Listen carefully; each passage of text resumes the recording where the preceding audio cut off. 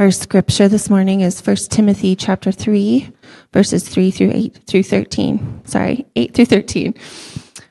In the same way, deacons are to be worthy of respect, sincere, not indulging in much wine, and not pursuing dishonest gain. They must keep hold of the deep truths of the faith with a clear conscience. They must first be tested, and then, if there is nothing against them, let them serve as deacons. In the same way, the women are to be worthy of respect, not malicious talkers, but temperate and trustworthy in everything. A deacon must be faithful to his wife and must manage his children and his household well. Those who have served well gain an excellent standing and great assurance in their faith in Jesus Christ.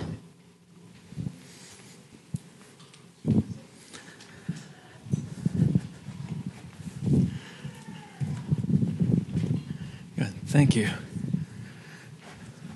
Good morning, Antioch.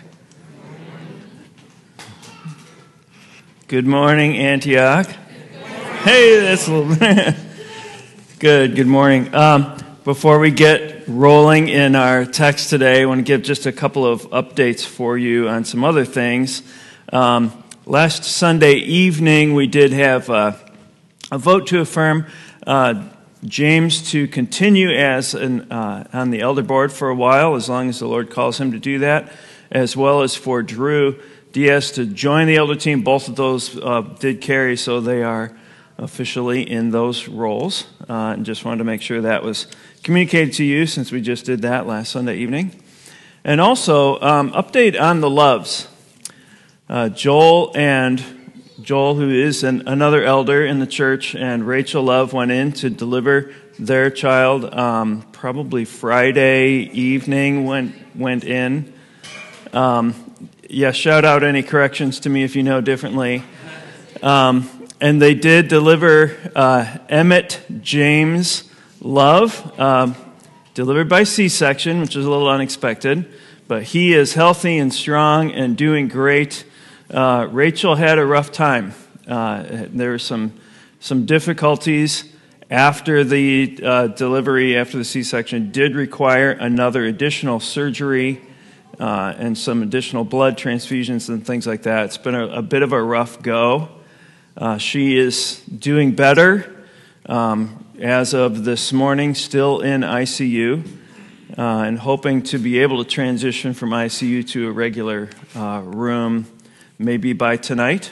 And so just wanted you to know that we can be praying for this family and praying for Rachel particularly. But things are going well. They're getting better, and we just want to be lifting them up in prayer. So why don't we pause as a family and just pray for the Loves. Father, thank you so much for Joel and for Rachel, for Abigail, and now for Emmett James, and just that their family is part of our family. They're special people that we care about deeply. And Lord, as we think about this weekend as being just a difficult weekend, we pray for Rachel. We pray for her body, her health, her healing. Thank you for having good caregivers around her. Lord, we acknowledge that you are the great physician, that you are the one from whom all healing comes. And so we come to you, Lord, and just ask you to be present in a way and be helpful in a way that they can experience that even this morning you would just remind and encourage them of your love and your care. So, Father, we lift them up to you, lay them in your hands, and trust you for your good to be done. In Jesus' name, amen. If you feel inclined to offer some encouragement or check in, maybe texting Joel would be a good way to do that. Rachel's probably not able to interact with that just yet, but you can text Joel and check in with him that way and see how they're doing or give an encouragement, and he would appreciate that. All right, so let's talk this morning about this passage in the book of 1 Timothy chapter 3. So to get started on that, just a quick question for you. What is more important in a church? Leaders or servants? People who lead or people who serve? That's probably the right answer. That's good. I was curious about it, so I thought, well, what do we often value more? Where do we put the emphasis? So I did a thing. I went down to the basement where my office is at home, and my library, my pastor's library, is there. And I went through and I counted, how many books do I have about how to serve people? And I counted out 26 books that I have on how to serve people. So I went back through and I counted how many books do I have in my library about how to lead people. What do you think the result was? Do you think I had more or less books? Way more. I have 112 books on how to lead people. And I thought, man, this is kind of silly. Like leadership, there's maybe some technical things about leadership, but there's such an emphasis in our faith, in our culture, on leadership. And we kind of just assume serving will happen or something. It doesn't seem as important when we measure it in certain ways like that to us. But I think about Jesus. I think about Jesus, who was the ultimate leader, who came to lead us into the gospel, lead us to the Lord, lead all these things. Jesus is the head of the church, and yet as he did it, he was serving people all the time. He didn't lead from his ivory tower. He led with serving hands in dirty situations, just real earthy situations, giving care and love. The scripture tells us in Mark chapter 10, Jesus said, "Whoever wants to become great among you must first be your servant. Whoever wants to be first must be slave of all. For even the Son of Man did not come to be served, but to serve, and to give his life as a ransom for many." Man, that is awesome, and I think a critical reminder as we talk about leading and serving in the church, that all leading and serving is about serving. Nobody rises above serving and stops serving other people, right? Amen? Any leadership is also about serving one another. And so last week we talked about elders. Put that next slide on there. I just kind of threw this thing up as I was thinking about what Paul is saying to Timothy in 1 Timothy chapter 2 and 3. He keeps talking about these lines of kind of God's design, Christ at the head of the church, elders. And we looked at this qualification of elders last week. And it talked about certain things that are important for leaders. Prayer and the word and equipping, governance are important for elders to be able to do. And then he talks about deacons in this passage today and what deacons do. As we looked at those things that the elders do, we saw elders. Last week's passage was on character. The character of an elder. How do we know if someone has the stuff to be an elder or an overseer in the church? Didn't really answer what does an elder do. So as a quick summary, what does an elder do? An elder focuses on the Word of God, and prayer is one of the things they do. We see it in Acts chapter 6. We need to give our focus, our attention to the Word of God and prayer. We see that elders also equip the saints. They have a role of we're going to help everybody learn how to do this ministry of teaching and serving and caring for each other. Ephesians 4:12 talks about that. Elders govern by spiritual discernment. They don't govern by what they think is common sense or govern by who's most successful in the business world or any of that stuff. It's a process. They use spiritual discernment to, God already has an opinion about this. Let's discover what God thinks and do that, is kind of what elders do. They do those things as a team. And then functioning under the leadership of the overseers and elders are what the scripture calls deacons. It talks about it in this passage. Deacon, the word deacon is diakonos in Greek, and it means a servant. But there's a lot of words that can be used to mean servant in the Bible. Like the word doulos is a really common one, and it can mean servant/slave. Like someone who is owned or who's under contract or under obligation to another person. They're serving because they have to. A deacon, on the other hand, is a little different. They're a willing servant. They're like someone waiting on tables because they want to see people eat, right? They have a willingness and a desire to serve, and that's what he's talking about here within the church. That we function as recognized willing servants of one another, helping each other to meet needs within the church. It's a little bit different than that. So at Antioch here, we don't have a formal role of deacon necessarily.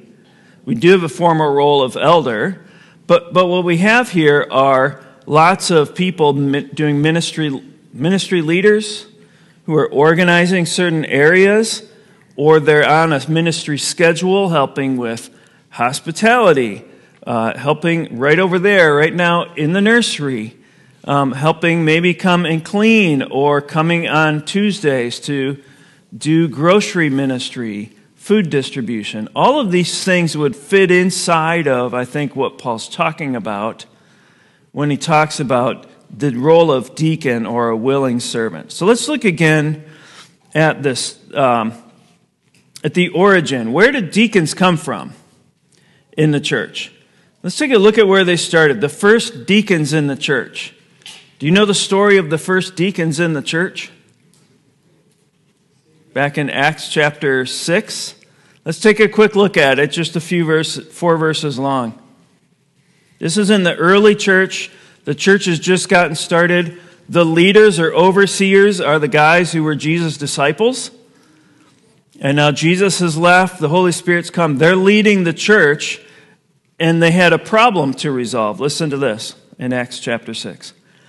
In those days, when the number of disciples was increasing, the Hellenistic Jews among them complained against the Hebraic Jews among them because their widows were being overlooked in the daily distribution of food.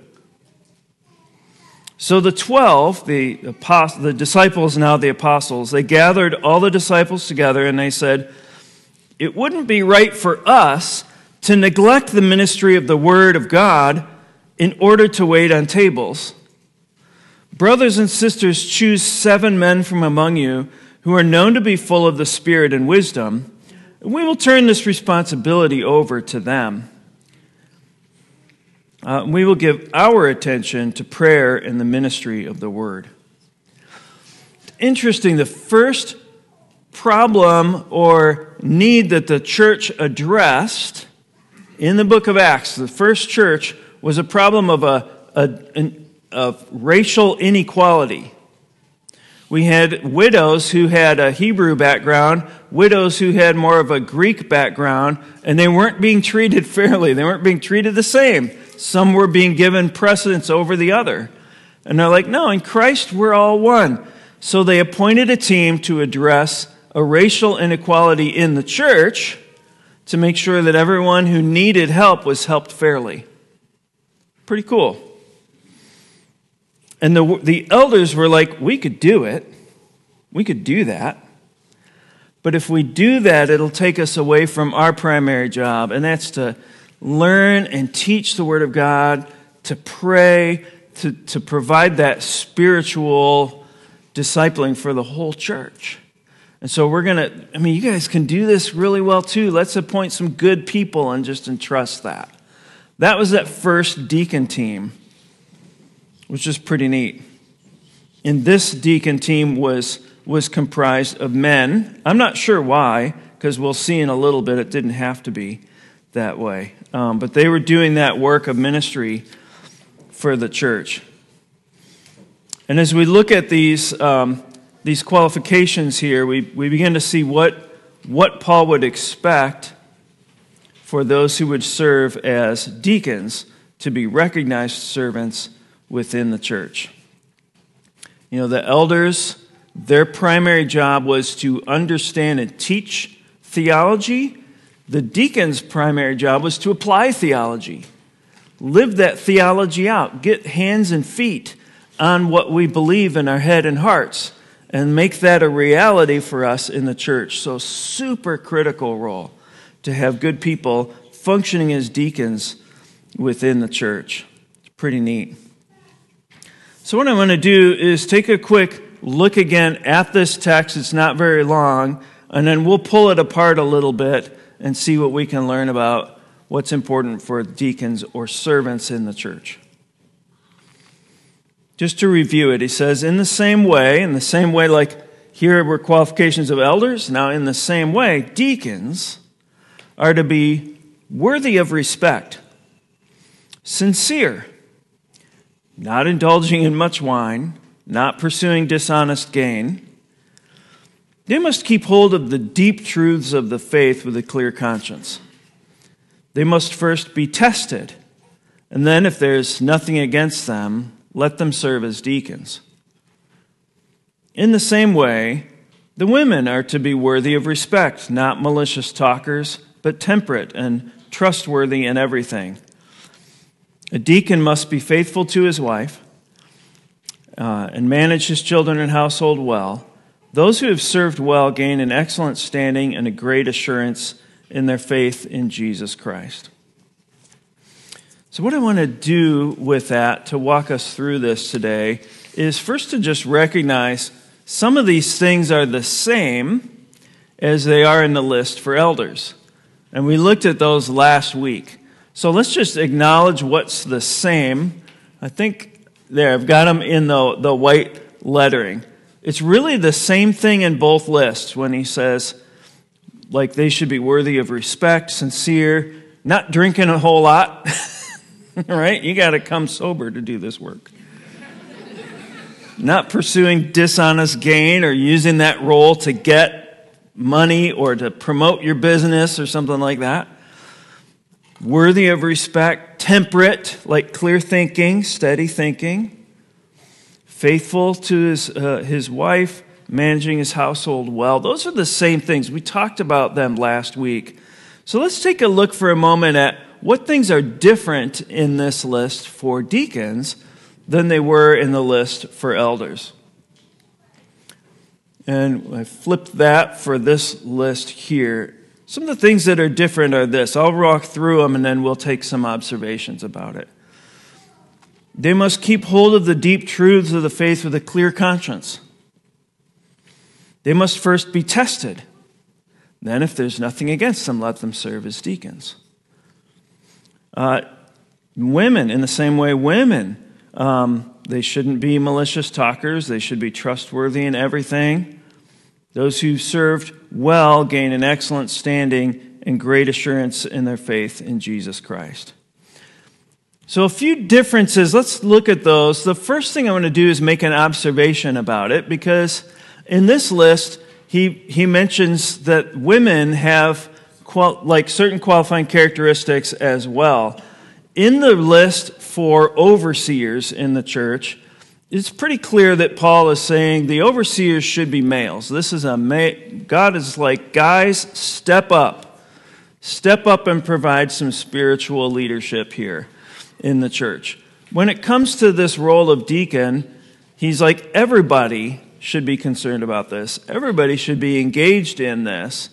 And he's calling for both men and women to serve in this way. And I mean, you think about like the ministry of Jesus. He had his 12 disciples who, because he was training them to be the 12 apostles, the 12 overseers of the early church, they were all guys. But he had women around him too, like Martha, who were clearly, there were men and women as deacons that were serving and helping and fundraising and just kind of doing the operations work for Jesus so he could continue his ministry. In Romans 6, Paul makes reference to a specific woman named Phoebe who was a deacon in one of the churches, and he really appreciated her care. So it's really cool to see this this like team approach. We all come together when we do the serving in the church to help make this happen. So as we look at the rest of these characteristics, I've kind of summarized them into 5 things, 5 essential characteristics of deacons. We'll just take a quick review of these because these are all good things for all of us to aspire to and be thinking about as we look for opportunities to build up the body of Christ. The first one is the importance of understanding the gospel. Understanding what it is, understanding how it is for me. How does the gospel apply in my heart? Deacons should be people who are saved. Now, I thought about this, like Paul talks about the importance that, we get it, we understand we have a relationship with God, and I actually struggled a little bit with this in some sense, because I thought, in a serving role in the church, there's inside of that an evangelistic opportunity. For instance, let's say you go to work and tomorrow and you're talking to a coworker like, yeah, we meet here for Antioch, we encourage each other, do life together, but we also want to care for our community through this grocery ministry. So we set the lobby up as a little grocery store every week. And people come in and we help them get the food that they need. Hey, would you want to come with me and serve hungry people in this community? And just come do it with me and do grocery ministry with me. I think a lot of people would be like, that's cool. I don't know about Jesus, but I'd be interested in helping people. It could be a great evangelistic opportunity. But as a church, we wouldn't formally recognize or put someone in charge of that ministry if we didn't have a real high confidence they know Jesus. They understand the gospel. They know the ultimate purpose of this. Right? So that's, I think, the difference. We can serve without being a recognized deacon who's a spiritually mature person or growing person. But we have this, like, the entrustment of it. We want to make sure that the faith is established in those people. Does that make sense? I think that's important. So we're checking up on Darius while you run that ministry. We want to make sure you're walking with Jesus, dude. We're going to keep an eye on that. But you could bring your non-Christian friend to experience serving, and it could be a way for them to say, hey, Christianity's not so bad.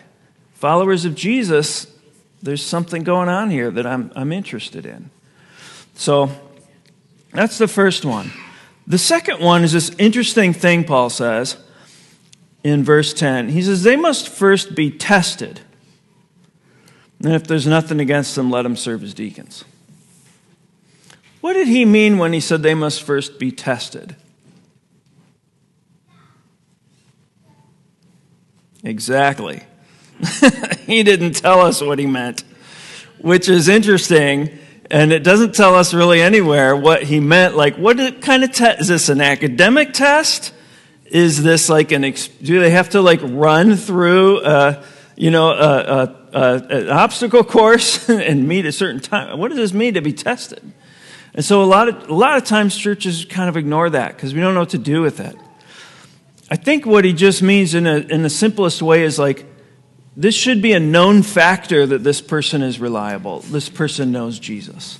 Paul said in Philippians, actually talking about Timothy, Philippians 2:22, he said, you know that Timothy has proved himself because as a son with his father, he has served with me in the work of the gospel.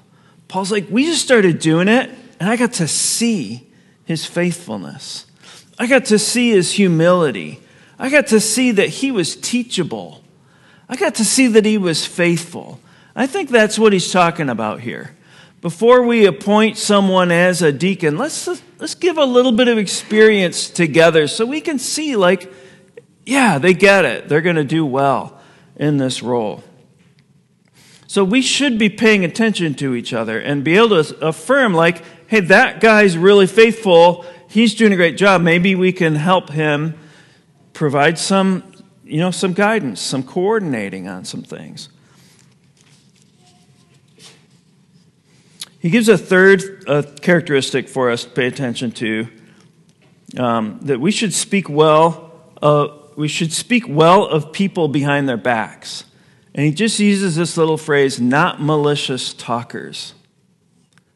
I find it really interesting because if you've worked in a service type job, you're just standing next to someone doing a service, you just stand there and chit chat and you stand there and talk, right? I've worked in a few different kind of factories, standing on the assembly line. You just stand there and talk. You just chat. And sometimes you talk about people. Look at that guy over there. He looks like he's half asleep, or whatever. You just start talking about people. And sometimes you start talking about your leaders. And it's real easy to start saying, hey, I remember some of the derogatory terms in the factory they used about the leaders there. Or I see sometimes school teachers in the school start to just say disrespectful things about the administrators or whatever. And there's all kinds of places where that can become a thing. And Paul's like, not in the church. That's not helpful. We want to speak well about one another. And even if you're spending a long day doing a mundane task with somebody, let's be sure we're building one another up, not malicious talkers. And sometimes you'll get that one person.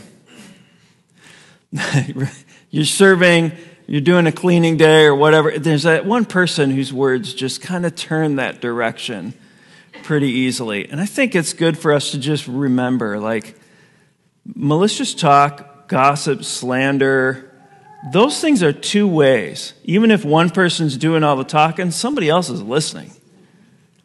And so if you're guarding your tongue like we all should be, so we don't burn the house down with our words, if someone else isn't being that careful, you can still be careful and guard your ears.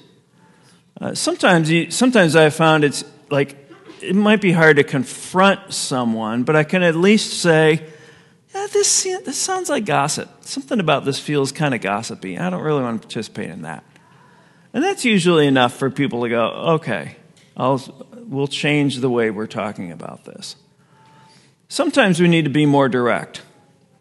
About a month ago, I was with someone not in Antioch, and I had to tell them, the words coming out of your mouth are sinful and abusive. I will not participate in your sin. So you can correct that, or I walk away. They had to get to that point in that situation, and they received that. But we want to make sure that doesn't take root and begin to cause damage in a church. God wants us to serve to build up His church. The fourth thing was being trustworthy. Paul says, trustworthy in everything. That if you say something to the best of your ability, you'll do it. You'll be there. You'll be faithful. Be consistent. That kind of stuff is really helpful and a really good sign that this person can be entrusted with more. And the last one he gives, I call it enjoy the benefits of serving, which seems weird to say that's a characteristic required for someone. But Paul said, those who have served well gain an excellent standing with great assurance in their faith in Jesus Christ. When we're faithful and humble and we serve in a way that benefits other people, first, other people will appreciate that. We get it. It's a good way to gain standing in the church. You don't gain standing by saying, hey, I have leadership skills. I want to be in charge of that. You gain standing by serving. Jesus said, if you want to sit in a more honorable seat at a banquet, walk in and sit at the least honorable seat.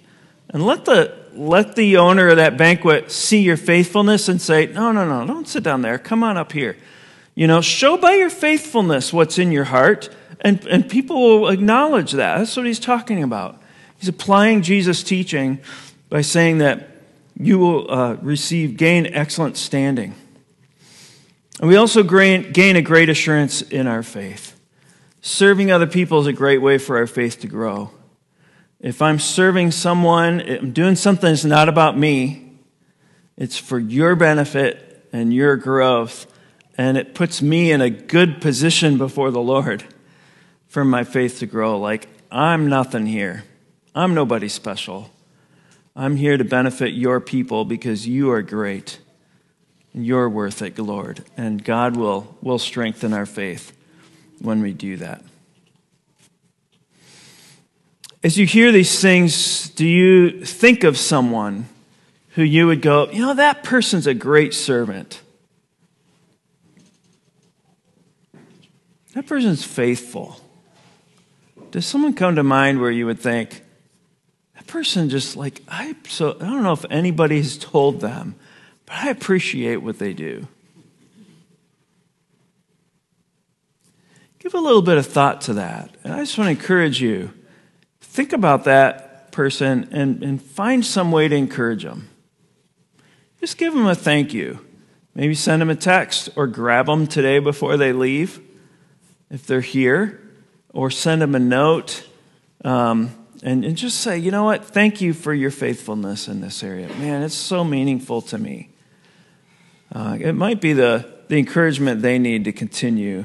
So do that. Find someone that you can give a thanks to, give a little personal shout out to. I'm going to pray to close this sermon as the worship team comes back up. We'll sing our closing song. Father, thank you so much, first of all, for Jesus. He just came and did this stuff. He served people. He didn't shy away from anybody. He wasn't too good for anyone. He was too good for everybody, but he wasn't too good for anyone in the way that he loved and served well. Lord, for sick people that we might hesitate to grab a hold of and reach out to, he touched them and he brought hope and healing. For children that some would be annoyed with while they're trying to do important things, Jesus said, no, let them in. Let's put them in our laps and love on them. I'm just so thankful for the servant heart of Jesus. As we follow him, help us to have that servant's heart too, to be able to just really help one another and serve one another. And Lord, I thank you for those that we would acknowledge as deacons at Antioch Church. People who coordinate ministry and just do the work to make it go well for everybody else's benefit. Thank you, Lord, for those serving in children's Sunday schools and in the nursery today. For those who set up tables and made coffee and cleaned up from last week's stuff and all of that, Lord, thank you. I pray that you just encourage them and to see that we're all pulling together to advance the gospel so that we can grow in it and so that other people can come to know Jesus. Lord, we want to see that happen more and more. So thank you, Lord, for Antioch Church and for all the good things you're doing here. In Jesus' name, amen.